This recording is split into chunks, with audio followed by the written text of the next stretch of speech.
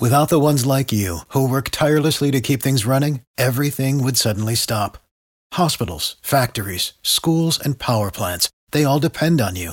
No matter the weather, emergency, or time of day, you're the ones who get it done. At Grainger, we're here for you with professional-grade industrial supplies. Count on real-time product availability and fast delivery. Call, clickgrainger.com, or just stop by. Grainger, for the ones who get it done.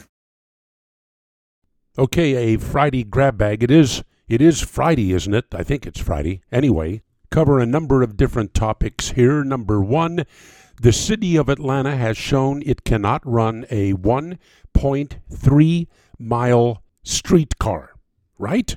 And now we think it can run a multi-billion-dollar airport that is the biggest economic engine in the southeastern United States. Just something to think about.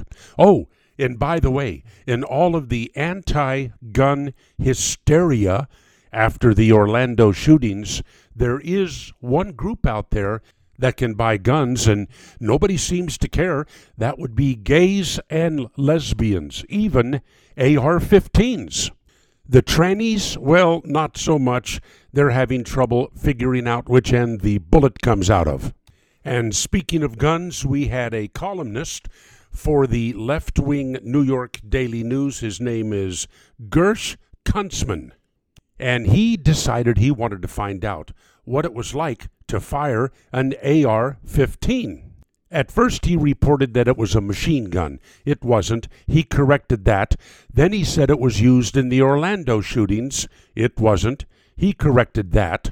But then he said that actually shooting the weapon was horrifying. It was just horrifying, and it was so loud. Hint, he shot it indoors. And we can all just be thankful that Obama does not have yet another term in the White House, or Gersh Kuntzman might end up the new Secretary of Defense. And if you care, the Commerce Department is revising economic growth in the United States down by 2%, the worst 8 years in our history. In the Solomon Brothers Studios, Atlanta, this is Neil Bortz.